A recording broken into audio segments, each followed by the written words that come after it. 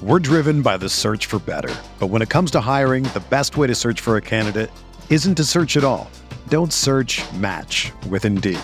Indeed is your matching and hiring platform with over 350 million global monthly visitors, according to Indeed data, and a matching engine that helps you find quality candidates fast.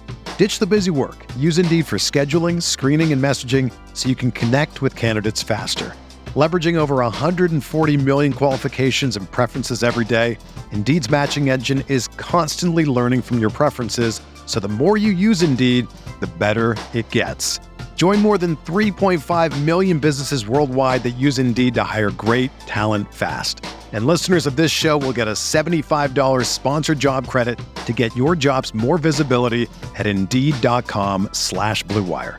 Just go to Indeed.com/Blue Wire right now and support our show by saying that you heard about Indeed on this podcast. That's Indeed.com/Blue Wire. Terms and conditions apply. Need to hire? You need Indeed.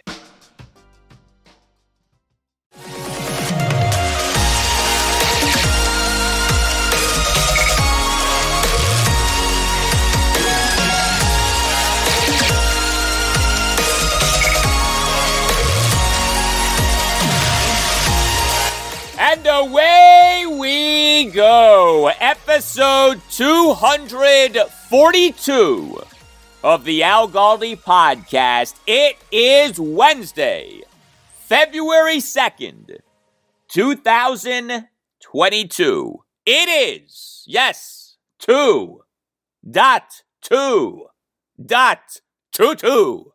It is the day on which the team that used to be known as the Redskins, then became known as the Washington football team, will announce a new permanent name. And any suspense seems to have gone bye-bye. Commanders, almost certainly, is the name. Unless this is an elaborate ruse, Commanders is the name. NBC4, via Chopper Brad, who you can follow on Twitter at Chopper4Brad, broke the news. Chopper4Brad on Tuesday evening tweeted out footage from high above FedEx Field, where the new name will be announced on Wednesday morning. The footage includes gear or a box or something through a window that clearly says Commanders.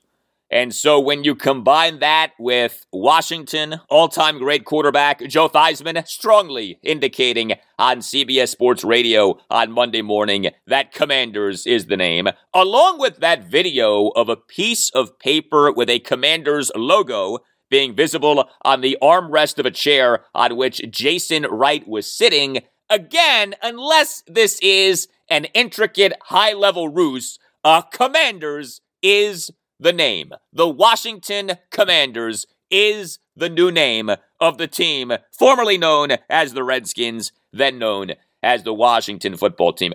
The team not exactly all buttoned up when it comes to keeping the name Commanders a secret, although the new name for the team isn't even the biggest story in the NFL on this Wednesday. How about this Brian Flores lawsuit, a bombshell that came out on Tuesday? Former Miami Dolphins head coach Brian Flores has sued the NFL and three teams, the Dolphins, the Denver Broncos, and the New York Giants, alleging discrimination regarding his firing by the Dolphins and his interview processes with the Broncos and Giants. This is a 58-page lawsuit. It was filed in Manhattan federal court on Tuesday. The lawsuit seeks class action status, and maybe the biggest whopper of all, Flores alleges that Dolphins owner Stephen Ross attempted to incentivize Flores to tank.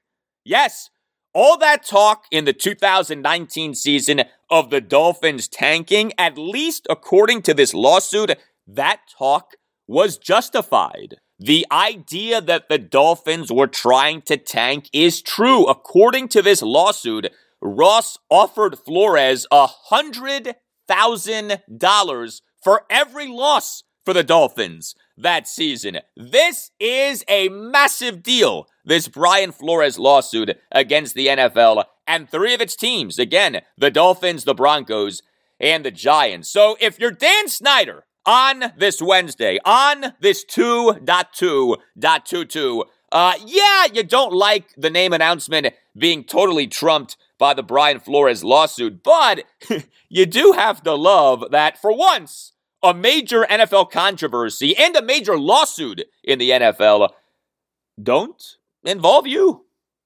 Like for once, Danny, at least for now, isn't involved in a major NFL controversy and major NFL lawsuit. We call that a win in these parts. First off, happy Thanksgiving, everybody.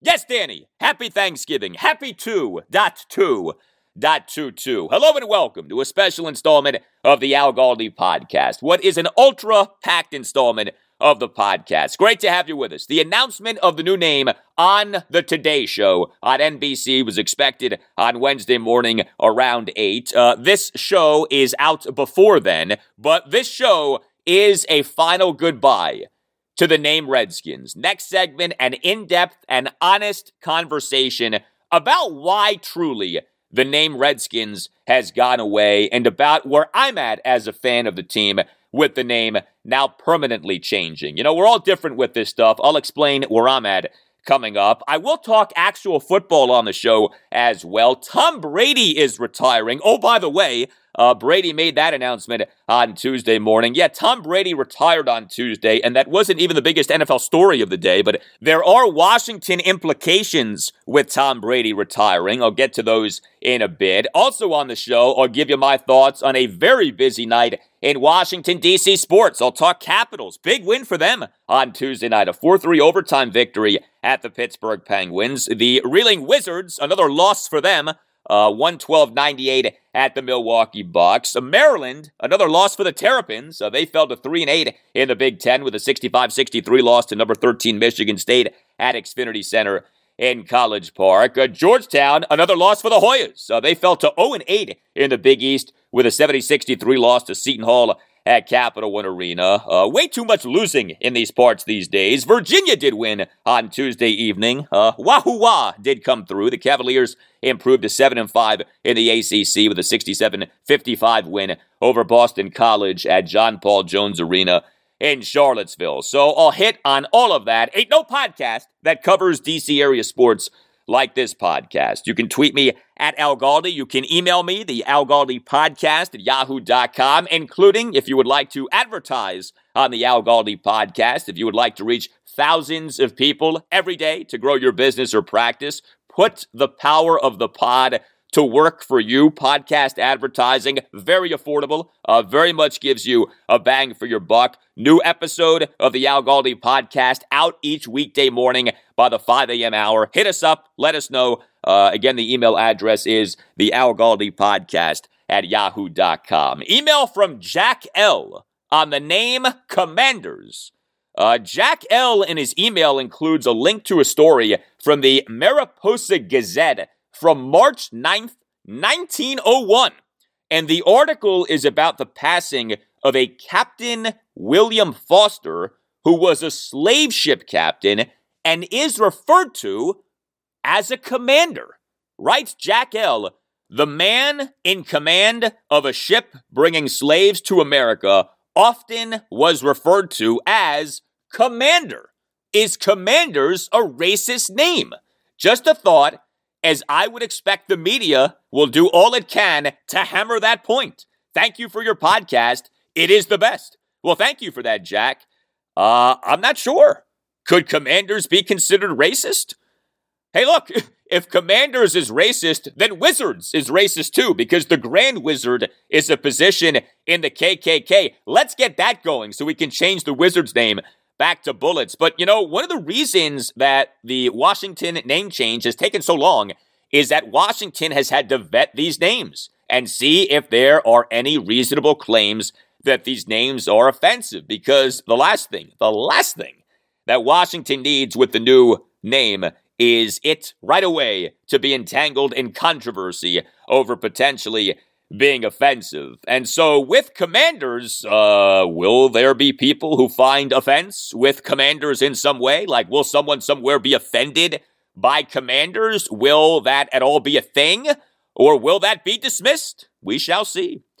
Email from Kim in Pennsylvania. Writes Kim, saw the first commercial for the Today Show's airing of our team's new name on the Today Show. I have to say, it is exciting. As annoying as this whole process is, it is exciting to be a segment on the show. As a side note about the playoffs, name changes, etc., I don't think it's fair that the Kansas City Chiefs get to keep their name. It is a name that is in tribute to an Indian chief, but still, they have tomahawks in the stands and sing war chants, whatever. They don't have Dan Snyder, so there's that. Jimmy G did not do himself any favors in the NFC Championship game. Throwing that desperation pass only to get it picked off near the end zone was really ill-advised. Hope we get a rookie quarterback in the offseason with a big arm and someone who can move. Those baseball/football types are winners, i.e. Kyler Murray and Patrick Mahomes. Those two have game and awareness like I've never seen before. Take care. The show is awesome. You always seem to pick a topic I find very interesting. Thank you for that, Kim. Much appreciated. I have a few things to say about the Chiefs and their Arrowhead chop. You'll hear those things next segment. Jimmy Garoppolo. So a few things with Jimmy Garoppolo. First of all, Garoppolo on Tuesday did a 17-plus minute Zoom press conference to conclude his season and most likely his time with the San Francisco 49ers. Garoppolo essentially said goodbye to 49ers fans during the season-ending Zoom press conference. Quote, it's been a hell of a ride. I love you guys. See ya. End quote. Garoppolo talked openly about having spoken with the 49ers about being traded, so it looks like just about a certainty that Garoppolo will be dealt this offseason. The other thing, too, with Garoppolo is he was injured as this season went on. I've talked about Jimmy Garoppolo having not been durable, having a significant injury history. Well, Garoppolo has been dealing with another injury here in recent weeks. Jimmy Garoppolo was dealing with an injured right thumb. He played the final 5 games of his season, regular season and postseason, with a torn ligament in the right thumb. He may need surgery on that thumb. So, all this talk about is Jimmy Garoppolo good or not? How about just this? The guy has been hurt a lot in his NFL career. But Washington has emerged as an odds-on favorite to land Jimmy Garoppolo. Sportsbetting.ag, as of a few days ago, had Washington and the Pittsburgh Steelers as the co-favorites at plus 400 each to be the team that gets Garoppolo. Yeah. I'm not doing cartwheels over this, okay? Like, look, Jimmy Garoppolo, is he terrible? No. Is he decent? Yes. But I'm not in love with Washington giving up an asset or assets for Jimmy Garoppolo, okay? I want Washington getting someone who's great. Jimmy Garoppolo isn't great. And if there isn't someone this offseason who Washington can get who is great, okay. But don't just get someone to get someone. I sure as heck don't want Washington giving up that number 11 pick in the 2022 NFL draft for Garoppolo. I don't want Washington giving up its second-round pick in the 2022 draft for Garoppolo. I'm not sure if Washington could get Garoppolo for, say, a third-round pick and some other thing or things. It's tough to predict trade values in the NFL. Trade values in the NFL are all over the place. So I'm not just dismissing Jimmy Garoppolo as an option for Washington, but I am only going to go so far if I'm Washington to get myself Jimmy Garoppolo. There are some significant red flags with this guy. And I don't mean as a person. He seems like a good dude, but he's been hurt a lot. There's a reason the 49ers are willing to move on from him, and he's just not great. He throws a lot of interceptable passes. People bludgeon Taylor Heineke for all of his interceptable passes. Jimmy Garoppolo throws a bunch of interceptable passes. Well, we all have been dealing a bunch with, of course, the COVID-19 pandemic for 2 years now. If you own or run a Washington, D.C.-based business or West Virginia-based business, know that the law firm of Paulson and Nace can help you with your business insurance policy. A business insurance policy is meant to reimburse you for losses incurred in catastrophes like fires or burglaries, but business insurance also includes business interruption insurance. With the COVID-19 pandemic and resulting restrictions, there may be legal options available to you to recoup your losses. Contact Paulson and Nace to find out more. The attorneys at Paulson and Nace can help you review your business insurance policy and understand what options you have in running a business in these uncertain times. You don't deserve to be a victim of the pandemic. Also, Paulson and Nace handles complex personal injury, medical negligence, and wrongful death cases. Paulson and Nace offers fierce advocacy on behalf of medical malpractice, birth injury, and personal injury victims throughout Washington, D.C. and West Virginia. Paulson and Nace is a law firm that is ready to represent you if you've been wronged. If you have a case, contact Paulson and Nace. Chris Nace is a past president of the D.C. Trial Lawyers. Matt Nace is a member of the board of the D.C. Trial Lawyers. These guys are excellent at what they do. Call Paulson and Nace and schedule a no-obligation appointment. Yeah, you're obligated to nothing. You can call Paulson and Nace at 202-902-7611. That's 202-902-7611. When you call, make sure that you tell Paulson and Nace that Al Galdi sent you. Schedule a no-obligation appointment by calling 202-902-7611. Paulson and Nace. If you have a case, contact Paulson and Nace. Well, here we are, a new name for the team that had been known as the Washington Football Team. This episode of the Al Galdi podcast is for Wednesday, February 2nd, 2022. This is the episode for 2.2.22, a date that the team had been pounding into our brains ever since the team on January 4th announced that the new name would be announced on February 2nd. What I want to do this segment is examine why exactly the name changed from Redskins to begin with, and where I'm at as a Washington fan with the name now changing to a new permanent name. It's funny, this really does feel like the end of Redskins, maybe even more so than the change in July 2020 from Redskins to Washington Football Team. That change happened so quickly and so seemingly came out of nowhere that it's almost like we never had the chance to fully process the change. This year and a half build-up to a new permanent name has in a lot of ways eased the transition from Redskins to the new permanent name. But this announcement of the new permanent name, at least to me, does feel like a true goodbye to Redskins. The Redskins name saga has been going on for years. The name saga was very much an on-again, off-again thing for years. It got reignited big time in 2013. Very interestingly, off the team in 2012, having had the team's best season in years. 2012 was the rookie season for both Robert Griffin III and Alfred Morris. Washington in the 2012 regular season went 10-6, won the NFC East. To me, it's never been just a coincidence that the team had this really good 2012 season, and then all of a sudden, the name controversy was back. But the name issue was mostly done. May 2016, a Washington Post poll found that 90% of Native Americans were not offended by the Redskins name. The poll was of 504 people via phone across every state and the District of Columbia. And then in August 2019, a survey of Native Americans found proud as the word that best reflected their feelings about the Redskins name. The survey offered respondents more than 40 emotions to choose from to express how the team made the respondents feel. The survey also found that 68% of those polled were not offended by the Redskins name. The survey was conducted by the marketing research firm Wolverine with help from Gazelle Global Research Services and was conducted through a web-based survey of 500 people who self-identified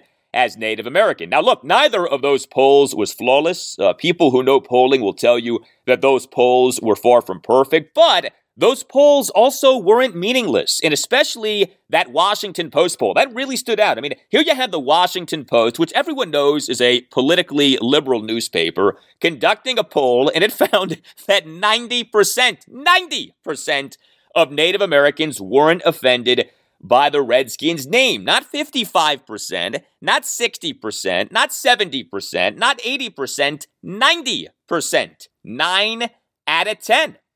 My stance on the name debate has always been this. It is the Native Americans whose opinions matter the most, and it is the Native Americans who should decide. You know, what non-Native Americans think about the name Redskins really doesn't matter. Like, we're all allowed to have our opinions, but it is the Native American opinion that, to me, has always mattered the most. There may be no more marginalized group of people in this country than Native Americans. I mean, they rarely get talked about. They rarely come up in politics. When do you ever see Native Americans on television in terms of like news anchors or news personalities? Like, you almost never see that. You know, if you watch news shows, you see a lot of white people, okay? You see a lot of black people. You see some Hispanic people. You see some Asian Americans. But when do you ever see Native Americans? And the reason that you see such little representation of Native Americans on television is that Native Americans represent a tiny portion of the population of the United States. According to 2020 data from the U.S. Census Bureau, the American Indian and Alaska Native alone population accounted for 1.1% of all people living in the United States. Now, 1.1% does work out to 3.7 million people. That's a lot of people in terms of the raw number, but that's a tiny number of people relative to the rest of the population. And so television executives and politicians are like, well, what do we need to cater to Native Americans for? You know, they're statistically irrelevant in terms of the overall population, to say nothing of the lack of wealth within the Native American population in this country. That's one of the sad realities for Native Americans in this country. There's not a ton of disposable income, generally speaking, among the Native American population. And so Native Americans largely get ignored. And so with something like whether the team name Redskins was offensive, I always felt like, hey, instead of continuing to ignore these people, why don't we actually ask them what they think? Why should non-Native Americans be determining whether the name Redskins is offensive to Native Americans? Whether Redskins is offensive has always been complicated. Contrary to what some people say, this has been a tricky issue. This has been a gray area issue. Now, I mentioned the polling of May 2016 and August 2019 that strongly indicated that most Native Americans do not find Redskins to be offensive. Well, there also was this. February 2020, a study by UC Berkeley of, quote, more than 1,000 self-identified adult Native Americans, end quote, found that 49% of participants strongly agreed that the Redskins name is offensive, while 38% were not bothered by the name. The remainder were undecided or indifferent. But 49% of Native Americans finding the name Redskins to be offensive is significant. So yeah, the polling is mixed. You also have the basic reality that the word Redskins is a dictionary-defined slur. Like, that is something, okay? That's not nothing. However, you also have this. The word Redskin was created by, guess who? Native Americans. The best thing out there on the etymology of the word Redskin was conducted by this guy, Yves Goddard. His first name is spelled I-V-E-S, a Smithsonian senior linguist. This was done in 2005. His piece is titled, I Am a Redskin, Adoption of a Native American Expression, 1769 to 1826. Included in that piece is the following, quote, the word redskin reflects a genuine Native American idiom that was used in several languages where it grew out of an earlier established and more widespread use of red and white as racial labels. This terminology was developed by Native Americans to label new categories of the new ethnic and political reality that they confronted with the coming of the Europeans. End quote. So, yeah, the word redskin actually comes from Native Americans. That's not something that gets talked about a lot. So my point is this. Whether the name Redskins is offensive or not has never been crystal clear. The debate over the name Redskins was/is a debate in which reasonable people could/can disagree. Now, I was more pro the Redskins name than anti the Redskins name, but I never felt like those who were anti the Redskins name were coming from some, like, irrational place. You know, like, I got the argument, and I still do. It's not a clear-cut issue. It never will be a clear-cut issue. And so I always felt like, hey, it should be actual Native Americans who truly determined whether the name Redskins was offensive. But that didn't happen.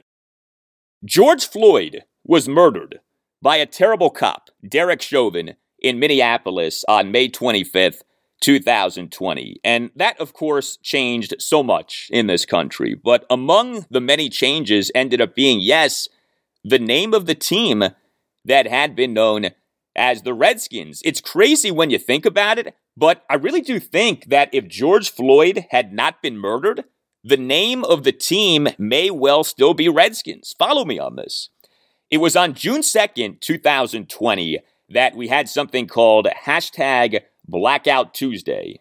This was a social media campaign for social justice off the death of George Floyd. The hashtag Blackout Tuesday campaign included people and outlets tweeting out all black squares. Well, among the entities that tweeted out an all black square was the NFL team then known as the Redskins. Do you happen to remember who quote tweeted that Redskins tweet? Representative Alexandria Ocasio-Cortez of New York, a.k.a. AOC, wrote AOC, quote, "Want to really stand for racial justice? Change your name," end quote.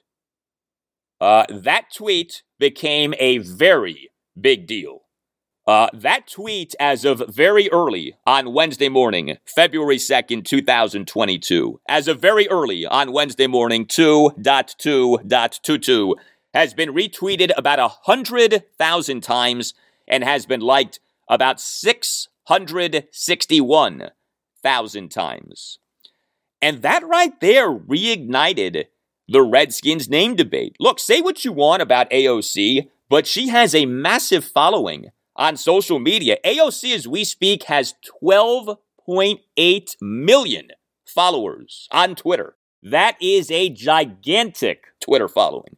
When she ripped the Redskins over their name, that was a really big deal. That got a lot of attention, whether she had truly studied the issue or not. And maybe she had, although I wouldn't just assume that she had. But maybe she had. Who knows? And so it really was on June 2nd, 2020, that the Redskins name debate became a thing again.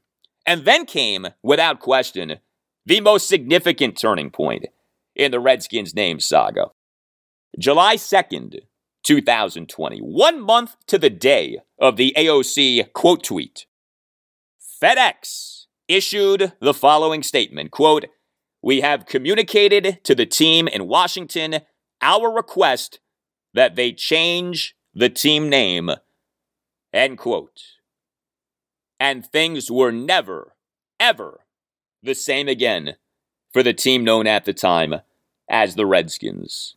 That FedEx statement was enormous. It was enormous because FedEx obviously had and still has the naming rights to FedEx Field. That's a deal that started in November 1999. The deal, by the way, is a 27-year, $205 million deal. FedEx pays the team $7.59 million per year for the naming rights to FedEx Field.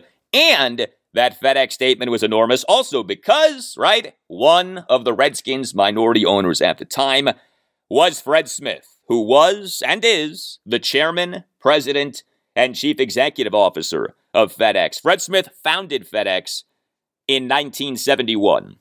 Fred Smith, via that FedEx statement on July 2nd, 2020, turned heel on Dan Snyder. That remains one of the biggest heel turns, heck, maybe the biggest heel turn in Washington, D.C. sports history. The Fred Smith heel turn on Dan Snyder on July 2nd, 2020. I mean, think about this. As we're in the midst of all of this conversation in the country about race and social justice and sensitivity, Fred Smith shines a spotlight right on Dan Snyder and essentially tells the world, hey, Danny boy, that team for which you're the majority owner, its name is racist. And in the summer of 2020, the worst thing that you could be called as a public figure was a racist. I mean, that's always a bad thing, okay? No one ever aspires to be known as a racist, but that was especially bad in the summer of 2020.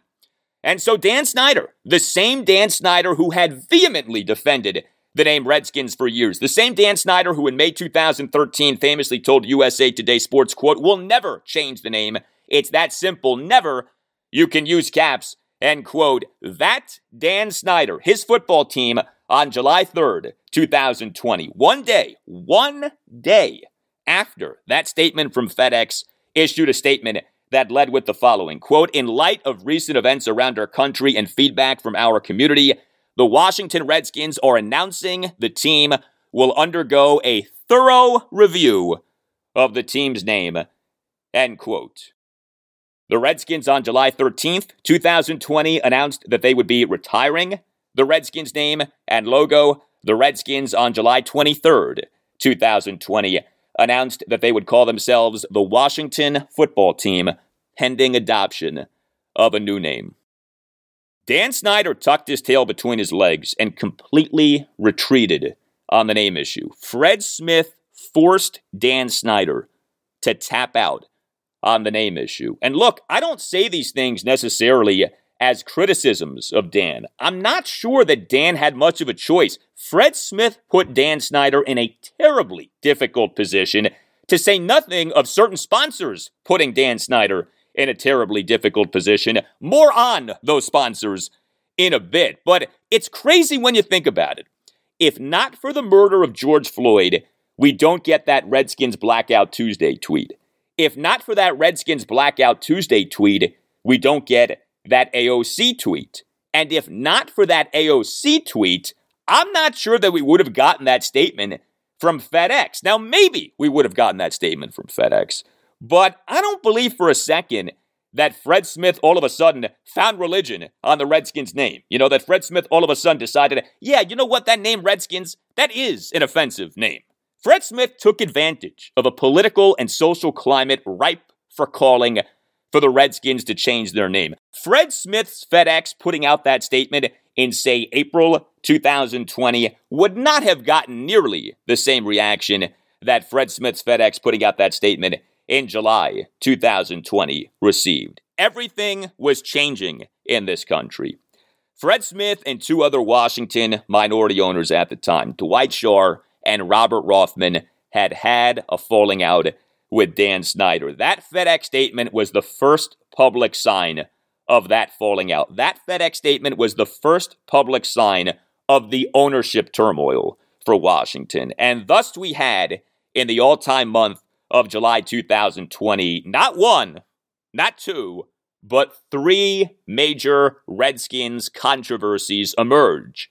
The name change, the ownership turmoil, and don't forget, the workplace misconduct scandal, because it was later in July 2020 that first Washington Post expose on the Redskins sexual harassment scandal came out. July 2020 was an unbelievable month in the history of Washington football. You know, something that still has not been fully fleshed out is why there was this falling out between Dan Snyder and his three now former minority partners, Fred Smith, Dwight Schar, and Robert Rothman. We know that there was a falling out. We never, though, have heard exactly why there was a falling out. But if, in fact, the falling out was Dan's fault, or was mostly Dan's fault, and given what we know about him, it's not unreasonable to at least wonder if the falling out was Dan's fault, or at least was mostly Dan's fault, then there's incredible irony to the Redskins name change. And the irony is this: Dan Snyder, who fought so vigorously for years to keep the name Redskins, ended up being the cause of the name changing because he was at the root of an ownership feud that resulted in one of the minority owners publicly calling for the team to change its name. Now again, this is if Dan was at least mostly at fault for the ownership turmoil, and we don't know that with certainty, in fairness to Dan. You know, we just can't be certain about that. But I do think about that Dan Snyder himself ultimately may be to blame for the team no longer being the Redskins. Let that sink in, you know? If you're angry at Dan Snyder for all of these things that have happened during his time as Washington owner, you can perhaps add the name changing to that list of things in terms of things that the Danny has done that have ticked off so many Washington fans. But let's also say this. There has been a lot of hypocrisy with the Redskins name change. There is hypocrisy with Fred Smith, who for years benefited from being a minority owner of a team called the Redskins, and then all of a sudden decided that the name was offensive. Gee, wasn't that convenient given what was going on in the country, given that Fred and the two other minority owners, Dwight Shaw and Robert Rothman, had a falling out with Dan Snyder? There's hypocrisy with Nike and Amazon. You know, another major development regarding the Redskins name controversy on July 2nd, 2020 was Nike on its website no longer selling Redskins gear. Searches for Redskins came up with no results, and Nike on July 3rd, 2020 issued the following statement off the Redskins issuing the statement announcing a review of the team name. Quote, "We have been talking to the NFL and sharing our concerns regarding the name of the Washington team. We are pleased to see the team taking a first step towards change." End quote. Nike, acting all virtuous. Oh, what a wonderful company Nike is. The same Nike company that since the 1970s has been accused of using sweatshops to produce footwear and apparel. And, you know, it's not like the sweatshops thing is some dated thing. The Washington Post, in a piece published on February 29th, 2020, reported of a Nike supplier in China relying on forced labor from Uyghurs, who are an ethnic minority in China. So here you have Nike benefiting from sweatshops producing footwear and apparel overseas. That same Nike is calling out the Redskins for having an offensive team name. And again, if you think the name Redskins is offensive, fine. But don't on the one hand tell me that the name Redskins is offensive and on the other hand be benefiting from forced labor from Uyghurs in China to make your Nike apparel. Amazon. How about Amazon? Amazon on July 8th, 2020 said that it was removing Redskins merchandise for sale. Said a spokesperson to CNBC, quote, "With the announcement from the Washington team and the NFL, we are removing products with the team's name and logo from our stores. Failure to properly close or delete all restricted product listings from your inventory may result in deactivation." End quote. Quite the warning from Amazon on July 8th, 2020. CNBC reported that sellers on Amazon were given 48 hours to remove Redskins merchandise. Okay, fine. Amazon has every right to do that. But Amazon, acting all virtuous with the Redskins name, to this day, you can look it up right now, still is selling Chief Wahoo gear for the Cleveland Indians, who aren't even the Cleveland Indians anymore. They're now the Cleveland Guardians. Explain that to me. Justify that to me. Chief Wahoo is much more offensive than the Redskins logo was, or even potentially than the name was. And yet you still can buy Chief Wahoo gear, Chief Wahoo merch on Amazon, which in July 2020 lectured everyone about how bad the name Redskins was. There is hypocrisy with this stuff, and the hypocrisy still bothers me. Look, there's hypocrisy with those who rip the Redskins for their name but remain silent on the Arrowhead shop, right? What is the Tomahawk chop? I mean, you can dress it up as the Arrowhead chop. That is the Tomahawk chop that Kansas City Chiefs fans do at home games. We saw and heard the Arrowhead chop a whole lot this NFL postseason. The chop was broadcast on national television a bunch. Did you hear cries about the chop being offensive? Did you read a bunch of stuff about how the chop needs to be done away with? Because I sure didn't. I'm not saying that there is an anti-Arrowhead chop sentiment out there. I know that there is, but there doesn't seem to be a ton, you know? The outrage over the Arrowhead chop, to me, has always seemed to be like a tenth of what the outrage was over the Redskins name. There's hypocrisy all over the place with this Redskins name issue. And again, I'm not here to tell you that the name was or wasn't offensive. Again, it's a very complicated issue. It's a very tricky issue. It's a very debatable issue. Again, I defer to the people who matter most in all of this, you know, actual Native Americans. But as the new permanent name of the team, formerly known as the Redskins, now is upon us, I did want to explore why exactly the name changed in the first place, and how to this day, there still are things with this whole name saga that don't add up. Honestly, if I'm angry about anything with the name change, the anger actually isn't over the name changing as much as the anger is over the lack of conversation regarding what actual Native Americans think about the name, and is over the hypocrisy from some. Not all, but some. As for how the name change makes you feel as a fan? How does the name change make you feel as a fan? Where are you as a fan of the team with the name now going to a new permanent name? Well, we're all different. And personally, I don't vilify anyone for how he or she feels about the name change. You know, some fans are livid that the name changed. Some fans want nothing to do with Commanders or any other new name and vow never to root for the team again. Some fans aren't thrilled that the name changed, but still will root for the team that eventually may come around on the new name. Some fans wanted the name to change. Totally get why some found the name Redskins offensive and feel like it was time, if not long past due, for the name to change. Some fans don't care at all. You know, they checked out on the team a while ago because of all of the losing and or Dan Snyder. Whatever your position is on the name change, however you feel about the name change, more power to you, okay?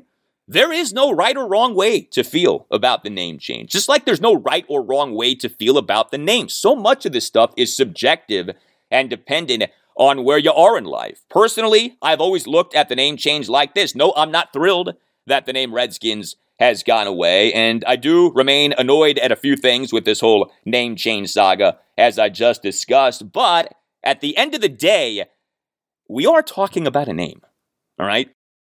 And when it comes to my fandom of the NFL franchise that used to be known as the Redskins and then became known as the Washington football team, my fandom has always been about so much more than just the name. You know, the team retiring the name Redskins in July 2020 forced me to think about why, truly, I was a fan of the team. Because, like all of you, I was confronted with the name Redskins going away. I mean, that came out of nowhere. You know, it was like, what now? How do I feel? And the conclusion that I came to pretty quickly was that my fandom was not about the name. Being a fan to me isn't truly about a name of a team, isn't truly about the owner of the team, isn't truly about the team president, isn't truly about the general manager of the team, isn't truly about the head coach of the team, isn't truly about the players on the team, isn't truly about the colors of the team. All of those things matter, but those things come and go, you know, to varying degrees. Being a fan to me, at its core, is about memories, excitement, and hope. Being a fan to me is about things that you experienced and things that you are wanting to experience with your team. And none of that can ever be taken away from you. Again, we're all different. But for me, I would never let Dan Snyder being the owner of the team make me not a fan of the team. I would never let Bruce Allen being the president of the team make me not be a fan of the team.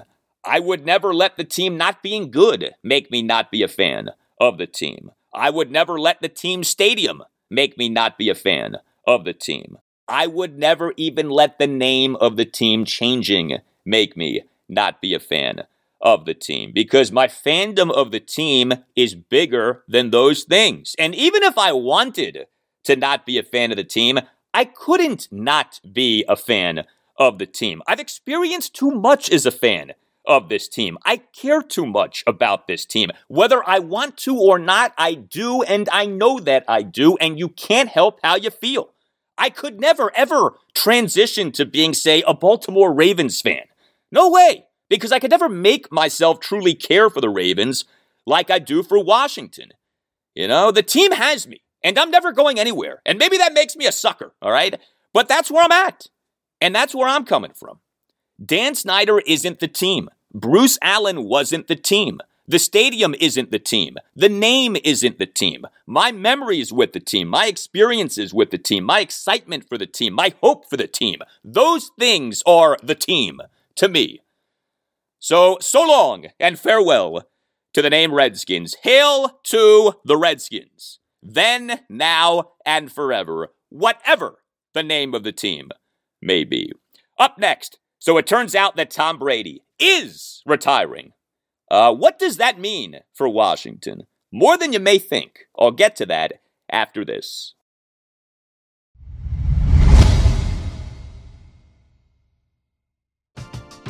We're driven by the search for better. But when it comes to hiring, the best way to search for a candidate isn't to search at all. Don't search, match with Indeed. Indeed is your matching and hiring platform with over 350 million global monthly visitors, according to Indeed data, and a matching engine that helps you find quality candidates fast. Ditch the busy work. Use Indeed for scheduling, screening, and messaging so you can connect with candidates faster.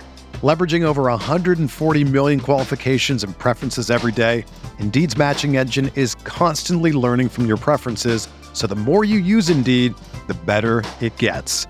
Join more than 3.5 million businesses worldwide that use Indeed to hire great talent fast. And listeners of this show will get a $75 sponsored job credit to get your jobs more visibility at Indeed.com/Blue Wire.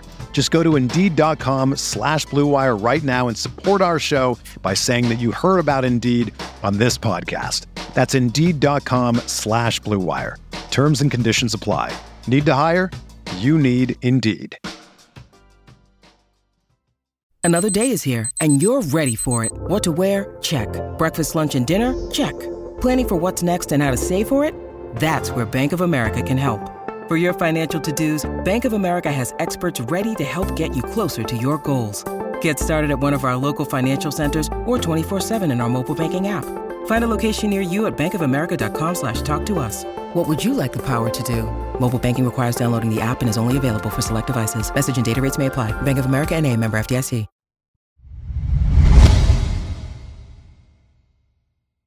Well, what was reported on Saturday and then refuted to at least some extent now is official. The greatest quarterback of all time. Heck, to me, the greatest football player of all time and maybe the greatest athlete of all time has retired. Tampa Bay Buccaneers quarterback Tom Brady on Tuesday morning officially announced his retirement. Tom Brady and Michael Jordan are the two best athletes of my lifetime. I mean, take your pick. Those two guys are the two biggest GOATs of my lifetime. The two goatiest GOATs of my lifetime. I actually think an interesting question is whose career would you rather have had, Brady's or Jordan's? I mean, Jordan was more of a cultural icon and has more of a mystique to him.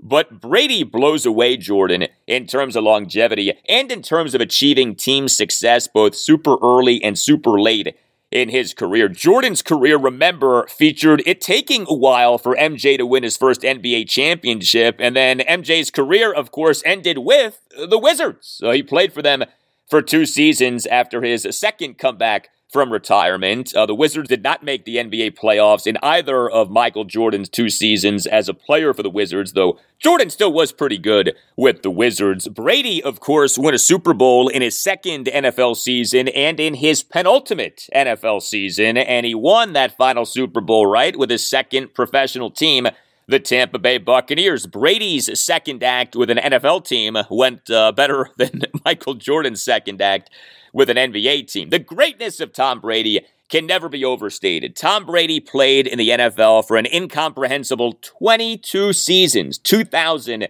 through 2021. Brady won 7 Super Bowls, which is more than any actual NFL franchise has won. Think about that. Tom Brady himself has won more Super Bowls than any NFL franchise has won. Brady won 5 Super Bowl MVP awards. He won 10 conference championships. He won 3 Associated Press NFL MVP awards. Tom Brady is the NFL's all-time leader in regular season touchdown passes, passing yards, and completions. And Tom Brady went out on a high note. Brady in his final regular season, the 2021 regular season, what was his age 44 season, led the NFL in touchdown passes at 43, passing yards at 5,316, and completions at 485. I'm actually surprised that Brady is retiring. The talk was that he would try to play until he was 50. I know that may have been an exaggeration, but he was still great. He could have kept going, and honestly, I would not be stunned if Brady came back to play at some point. Hey, Washington needs a franchise quarterback. Maybe Washington should call Tom Brady. Wouldn't that be something? Michael Jordan ended his playing career with the Wizards. Tom Brady can end his playing career with the Commanders. Why not? When it comes to Tom Brady versus Washington, so Brady in his NFL career went 5-2 in games against Washington, regular season and postseason. Tom Brady's 2 losses against Washington. Well, you know one, it happened this season, November 14th, 2021, the Washington football team beat the Tampa Bay Buccaneers 29-19 at FedEx Field in the first game of Washington's 4-game winning streak as Taylor Heineke, a.k.a. Tay-Tay, outplayed Brady. But are you familiar with the other Washington win over Tom Brady? I still get a kick out of this win. September 28th, 2003, the Washington Redskins beat the New England Patriots 2017 at FedEx Field as a Skins team that was head coached by Steve Spurrier and quarterbacked by Patrick Ramsey beat a Pats team that was head coached by Bill Belichick and quarterbacked by Tom Brady. That is one of my all-time favorite Washington football facts. A Skins team head coached by Steve Spurrier and quarterbacked by Patrick Ramsey beat a Patriots team head coached by the greatest head coach in NFL history in Bill Belichick and quarterbacked by the greatest quarterback in NFL history, Tom Brady. Nobody can ever take that away from us as Washington fans. Brady in that game threw 3 interceptions. The interceptions were to Champ Bailey, Ifeanyi Ohalete, and Rashad Bauman. The game ended up being the Pats' last loss in the 2003 season as the Pats won 15 consecutive games the rest of the season, regular season and postseason, and then won 6 consecutive games to begin the 2004 regular season. The Skins, they finished the 2003 regular season just 5-11 in what ended up being Spurrier's second and final season as Skins head coach. And yes, the Skins in Spurrier's final season as Skins head coach went 5-11, prompting this at Steve Spurrier's final press conference as Skins head coach. Okay, we wound up 5-11. Not very good. Yes, ball coach, exactly. Maybe the single greatest soundbite in Washington, D.C. sports history. Now, among the wins for Tom Brady against Washington was an all-time beatdown, a 52-7 Redskins loss at the New England Patriots on October 28th, 2007. The score was 52-0 in the fourth quarter. Brady in that game, 29-38 for 306 yards, 3 touchdowns, and no interceptions. He took just 1 sack. He had 2 rushing touchdowns. That 2007 Skins team, though, did end up making the playoffs. That team went from 5-7 to 9-7 to get an NFC wildcard spot in what ended up being Joe Gibbs' final season as Skins head coach. That was the season during which Sean Taylor was murdered. That also was the season in which the Pats went 18-0, but then lost to the New York Giants in the Super Bowl. But as far as the here and now goes, 2 things with Tom Brady retiring. The first thing is obvious, but needs to be said. The Bucs now need a quarterback. So you can add the Bucs to the list of teams that are in competition with Washington in the quarterback market this offseason. That's not good, right? The fewer the teams in the quarterback market, the better for Washington. And the Bucs, if we're being honest, are an attractive destination, more attractive than Washington. But another thing off Tom Brady retiring is this. Look now at the quarterback landscape in the NFC versus the quarterback landscape in the AFC. The NFC now has a lack of stud quarterbacks, while the AFC is loaded with stud quarterbacks. Think about it. Who are the stud quarterbacks in the NFC? I mean, at most, you have 5. Aaron Rodgers, Matthew Stafford, Russell Wilson, Dak Prescott, and Kyler Murray. All right, I mean, those are 5 good quarterbacks. But how about the stud quarterbacks in the AFC? Patrick Mahomes, Joe Burrow, Josh Allen, Justin Herbert, Lamar Jackson, Derek Carr, Deshaun Watson, obviously depending on what happens with his legal situation. But the AFC is deeper in terms of stud quarterbacks than the NFC is, both in terms of quantity and quality. And this is just something to think about as a Washington fan. If Washington, say, traded for Deshaun Watson this offseason, Washington right away would be among the top teams in the NFC in terms of the quarterback position. There's an opportunity right now in the NFC with so many of the great quarterbacks being in the AFC, especially so many of the great young quarterbacks. Again, Mahomes, Burrow, Allen, Herbert, Jackson, Watson. And if for whatever reason Aaron Rodgers retires, which I don't think he will, but if he does, then that only makes the difference between the two conferences in terms of stud quarterbacks even more drastic. Just something to be thinking about with this Washington pursuit of a franchise quarterback.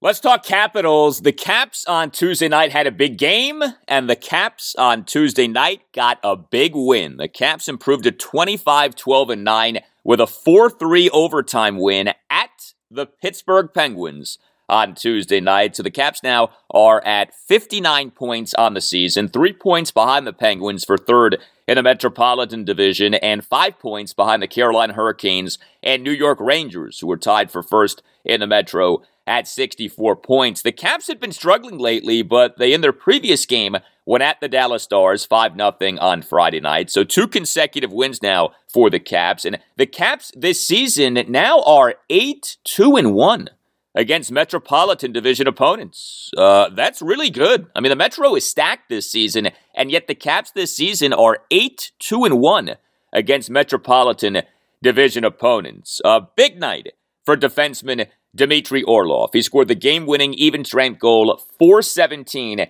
into overtime on a beautiful snapshot from the high slot while being guarded by Sidney Crosby. Orlov also scored a power play goal, 16-13 into the first period, so a 2-goal night for Dmitry Orlov, and he had a game-high 4 block shots. The Caps got back a key defenseman on Tuesday night. Defenseman Nick Jensen returned from a 4-game absence caused by an upper body injury that he suffered in the Caps' 4-3 loss at the Boston Bruins on January 20th. Caps did remain without multiple key players. Defenseman Michael Kempny did not play for a second consecutive game due to being in the NHL's COVID-19 protocol. Forward TJ Oshie did not play for an 8th consecutive game due to an upper body injury that he suffered in a 2-0 win at the New York Islanders on January 15th. And forward Anthony Mantha remains out indefinitely due to shoulder surgery that he underwent on November 5th. And speaking of injury, a Caps season that has featured so much in the way of injury now has another injury. Vitek Vanacek was the Cap starting goaltender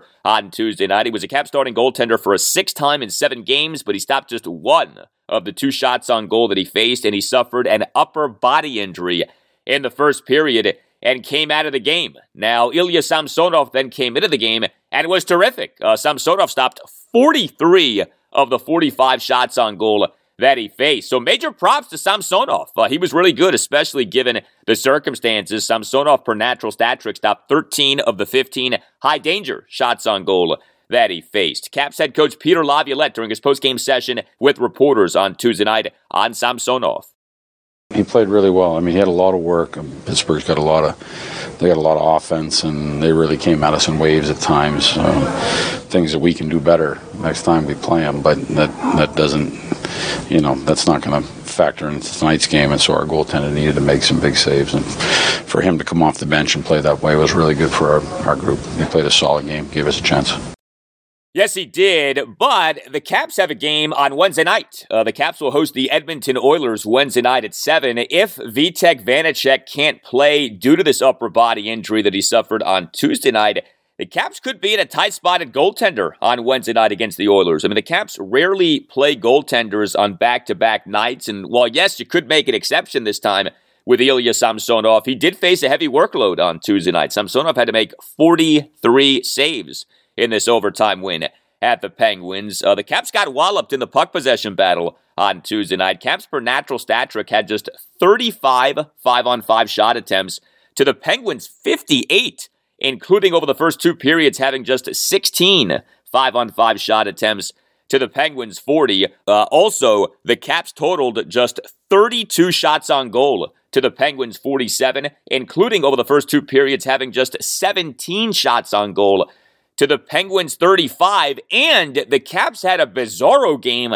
on the penalty kill. The Caps went a horrendous 2 of 5 on the penalty kill. That's atrocious. Just 2 of 5 on the penalty kill. The Caps on Tuesday night gave up 3 power play goals to the Penguins, but the Caps also got a shorthanded goal. The Caps got a shorty from Nick Dowd, 5:50 into the first period. That was great. So on the one hand, you gave up 3 power play goals. On the other hand, you authored a shorthanded goal, and the Caps have put together quite a few shorthanded goals now this season. Caps now this season have 6 shorthanded goals. That's tied for 3rd in the NHL in terms of team shorthanded goals this season. So this was a wacky game for the Caps, and in a lot of ways, they're lucky to have won this game at the Penguins. You consider the extent to which the Caps lost the puck possession battle. You consider the extent to which the Caps struggled on the penalty kill. You consider that the Caps starting goaltender left the game in the first period due to injury. If you're a Caps fan like me, you take this win on Tuesday night and you run with it. The Caps getting this overtime victory at the Penguins. As for the Caps' 2 All-Stars, Alex Ovechkin and Evgeny Kuznetsov. Ovi had no points on Tuesday night, but he did have 5 shots on goal, and Ovechkin, per natural stat trick, did finish number 1 on the Caps, and 5-on-5 shot attempt percentage for the game at 51.85. Caps with Ovechkin on the ice in 5-on-5 situations in the game had 14 shot attempts versus allowing 13 shot attempts. Kuznetsov had the primary assist on Dmitry Orlov's overtime goal. Evgeny Kuznetsov now has a team-high 11 game-winning assists this season, and Kuznetsov also had a team-high 7 shots on goal and a team-high 10 shot attempts. But like I said, quick turnaround here for the Caps as they will host the Oilers Wednesday night at 7.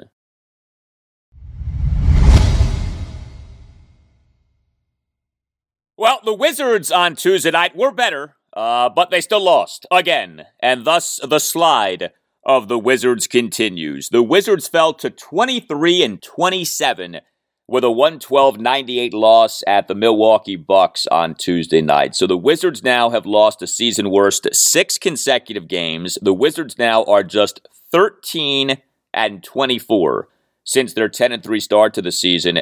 The Wizards are a mess right now. We've been talking about that, and what makes things even more complicated now is this. Bradley Beal is out through the NBA trade deadline.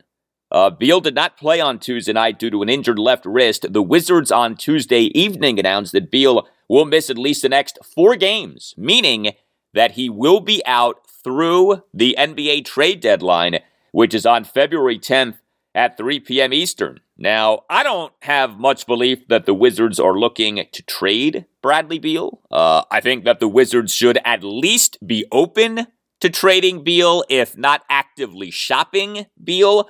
I'm not sure that the Wizards have any interest in trading Bradley Beal, but it is interesting, right?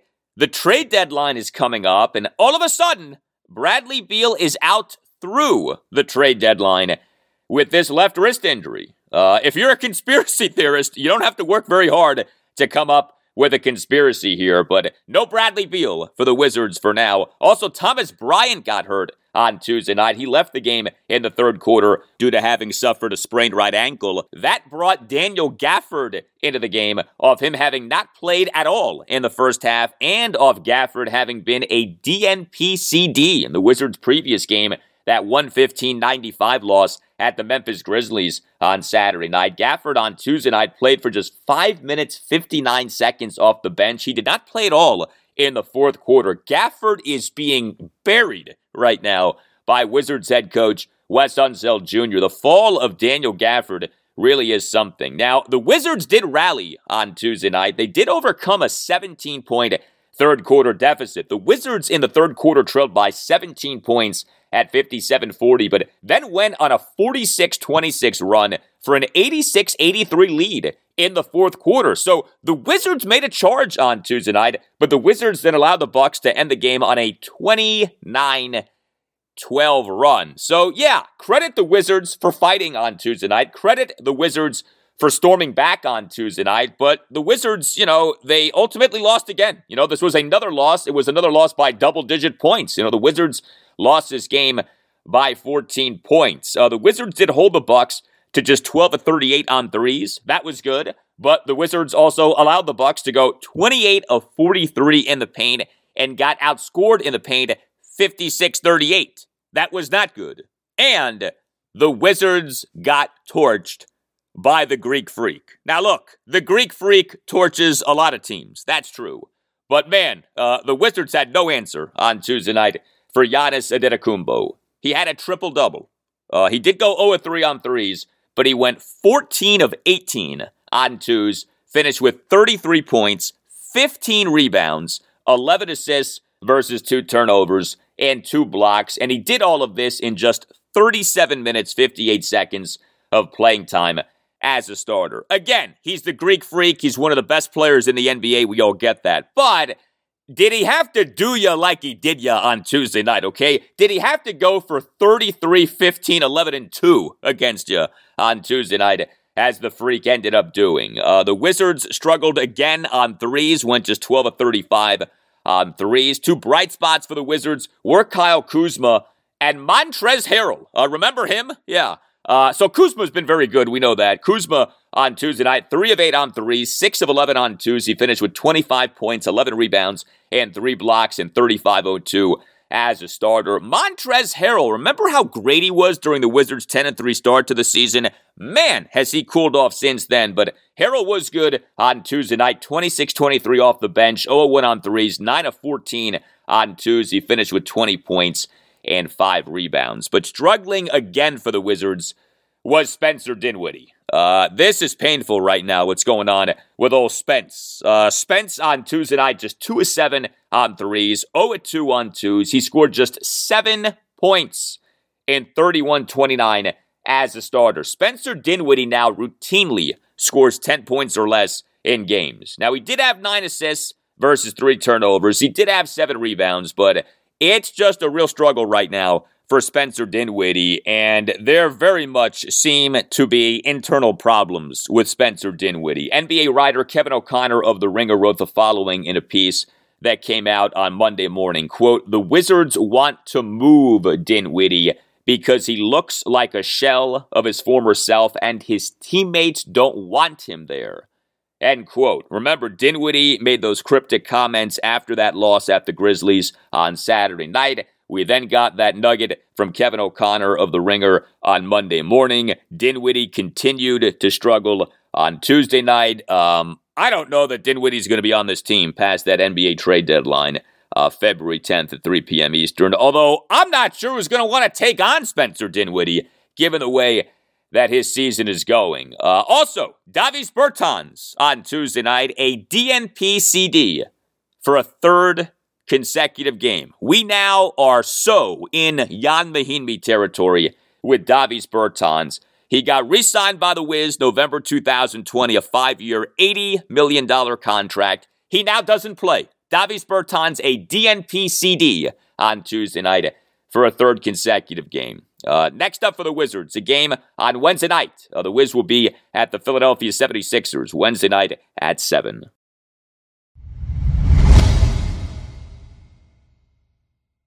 Well, busy night Tuesday night in college basketball. Maryland, Georgetown, and Virginia all were in action.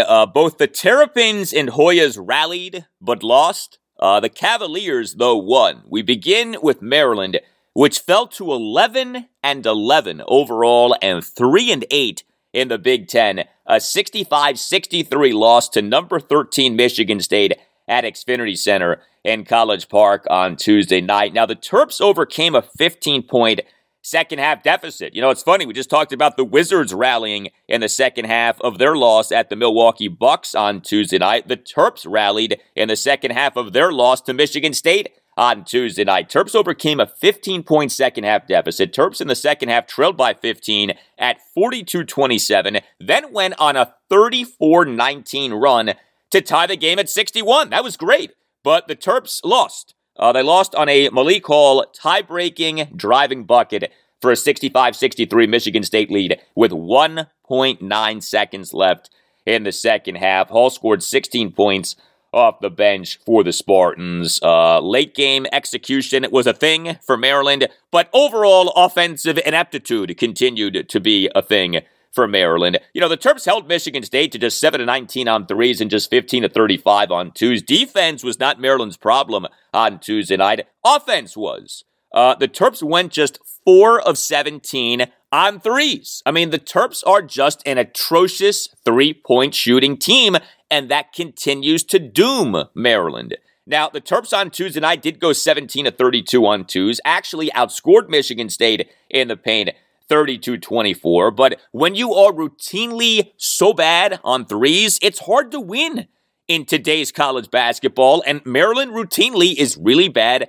on threes. The Terps now this season are shooting just 31.6% on threes. Eric Ayala on Tuesday night, just 1 of 7 on threes. He went 3 of 8 on twos, 6 of 7 on free throws, finished with 15 points, 4 rebounds, and 2 assists versus 2 turnovers in 39 minutes as a starter. But 1 of 7 on threes really hurts you. Dante Scott on Tuesday night, 0 of 4 on threes. Now, he went 5 of 9 on twos, 4 of 4 on free throws, finished with 14 points and 2 assists versus 1 turnover, though he also had just 2 rebounds in 29 minutes as a starter. But when 2 key guys like that, Ayala and Scott, combined to go 1 of 11 on threes, that's a problem. The Rhode Island transfer, point guard Fats Russell, he did go 2 of 4 on threes. That was good, but he went just 2 of 5 on twos, had 1 assist versus 4 turnovers. Fats finished with 10 points, 4 boards in 34 minutes as a starter. Things continue to be underwhelming with the Georgetown transfer. The 6'11 big man, Qudus Wahab, 18 minutes for him as a starter on Tuesday night. That's it. I mean, Qudus Wahab really doesn't play that much. Now, he wasn't terrible on Tuesday night. 3 of 5 from the field, all twos. Finished with 9 points, 8 rebounds. Did have 1 assist versus 2 turnovers. But 9 and 8 in 18 minutes of playing time is actually good. But Wahab just does not play much in these games.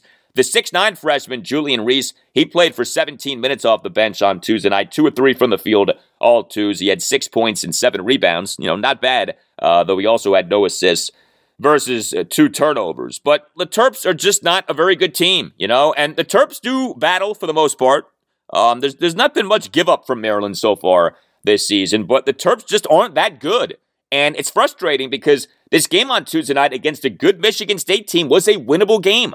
It would have been a nice win to beat the Tom Izzo-coached Michigan State Spartans at Xfinity Center in College Park on Tuesday night. And Maryland battled, but Maryland ultimately came up short. And bottom line now, 11-11 is the overall record on the season. Maryland is a 500 team on the season and is just 3-8 in the Big Ten. Next up for Maryland, another tough task at number 16 Ohio State this Sunday afternoon at 1. Georgetown now, 6-13 overall, 0-8 in the Big East. A 70-63 loss to Seton Hall at Capital One Arena on Tuesday night. The Hoyas now have lost 9 consecutive games. Now, the Hoyas, like the Terps, like the Wizards, did rally in a second half on Tuesday night. Georgetown overcame an 11-point second half deficit. The Hoyas in the second half trailed by 11 points at 39-28, then went on a 21-5 run for a 5-point lead at 49-44. Very good to see that. But the Hoyas lost the rest of the game 26-14. Georgetown's defense on Tuesday night was mixed. On the one hand, the Hoyas allowed Seton Hall to go 12 of 30 on threes and had a hard time defending without fouling. Seton Hall went 14-19 on free throws. The Hoyas went 4 of 5 on free throws. On the other hand, the Hoyas did hold Seton Hall to just 10 of 26 on twos and got Seton Hall to commit 16 turnovers. But the Hoyas went just 7 of 25 on threes. Georgetown, like Maryland, just not a ton of firepower this season. Donald Carey went 2 of 4 on threes, 4 of 5 on twos. He finished with 15 points, 3 rebounds, and 2 steals in 28 minutes as a starter. He did have 1 assist versus 3 turnovers. The freshman, Aminu Mohammed, 1 of 2 on threes, but just 4 of 12 on twos. He did finish with 14 points, 8 rebounds, including 3 offensive boards and 2 steals in 37 minutes as a starter. Georgetown's point guard, Dante Harris, 0 of 4 on threes, just 6 of 13 on twos. He did finish with 12 points, 6 rebounds, and 5 assists versus 1 turnover in 37 minutes as a starter. Caden Rice had another rough game. Caden Rice is a 3-point specialist. He's a graduate transfer from the Citadel. He went just 4 of 11 on threes in 26 minutes off the bench. Next up for the Hoyas, home to St. John's Thursday evening at 6 in a game that'll take place at McDonough Arena as opposed to Capital One Arena. But, I mean, where are we going with this Hoyas season? 0-8 in the Big East. I don't know how anyone can be bullish on Patrick Ewing staying on as head coach beyond this season right now. Maybe things change, maybe things get better, but Georgetown just isn't very good. Georgetown doesn't win games, and there's just not a lot to grab onto right now in terms of reason for optimism with the Hoyas. We'll see. I mean, you got this month of February here to try to get things going in at least somewhat of a positive direction, but things just not looking very good for Georgetown right now. Virginia did win on Tuesday evening. The Cavaliers improved to 13-9 overall and 7-5 in the ACC. A 67-55 win over Boston College at John Paul Jones Arena in Charlottesville on Tuesday evening. This was a physical game. This was a rugged game. This was a game in which the Cavs defense was quite good. Virginia's defense this season has not been great. This has not been your typical Virginia defense under head coach Tony Bennett, but the defense on Tuesday evening was good. Now, look, Boston College isn't a great team, but the Cavaliers' defense hasn't been great this season, but the defense was great on Tuesday evening. Cavs held Boston College to just 55 points. Cavs held Boston College to just 5 of 21 on threes. The Cavs got Boston College to commit 14 turnovers. The Cavs totaled 9 steals. Wahoo's won despite going 3 of 7 on threes, just 7 3-point attempts for Virginia the entire game, and Virginia went just 16 of 36 on twos.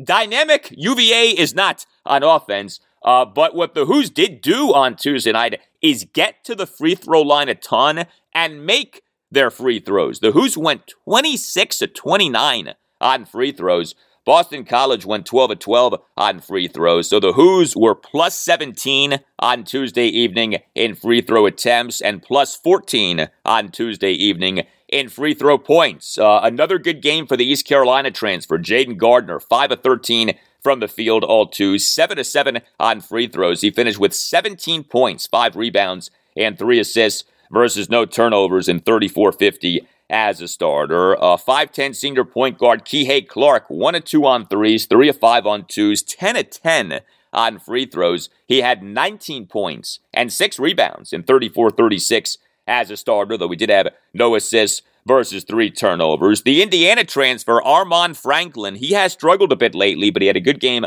on Tuesday evening. 2 of 4 on threes, 3 of 6 on twos, finished with 12 points and 3 rebounds in 26-35 as a starter. And a nice game off the bench for the 6'11 big man, Caden Shedrick. 30-49 for Shedrick off the bench. 4 of 7 from the field, all twos. Did go just 5 of 8 on free throws, but he finished with 13 points, 8 rebounds, including 4 offensive boards and 2 steals. So UVA got contributions from a bunch of guys on Tuesday evening. Next up for Virginia, home to Miami this Saturday evening at 5.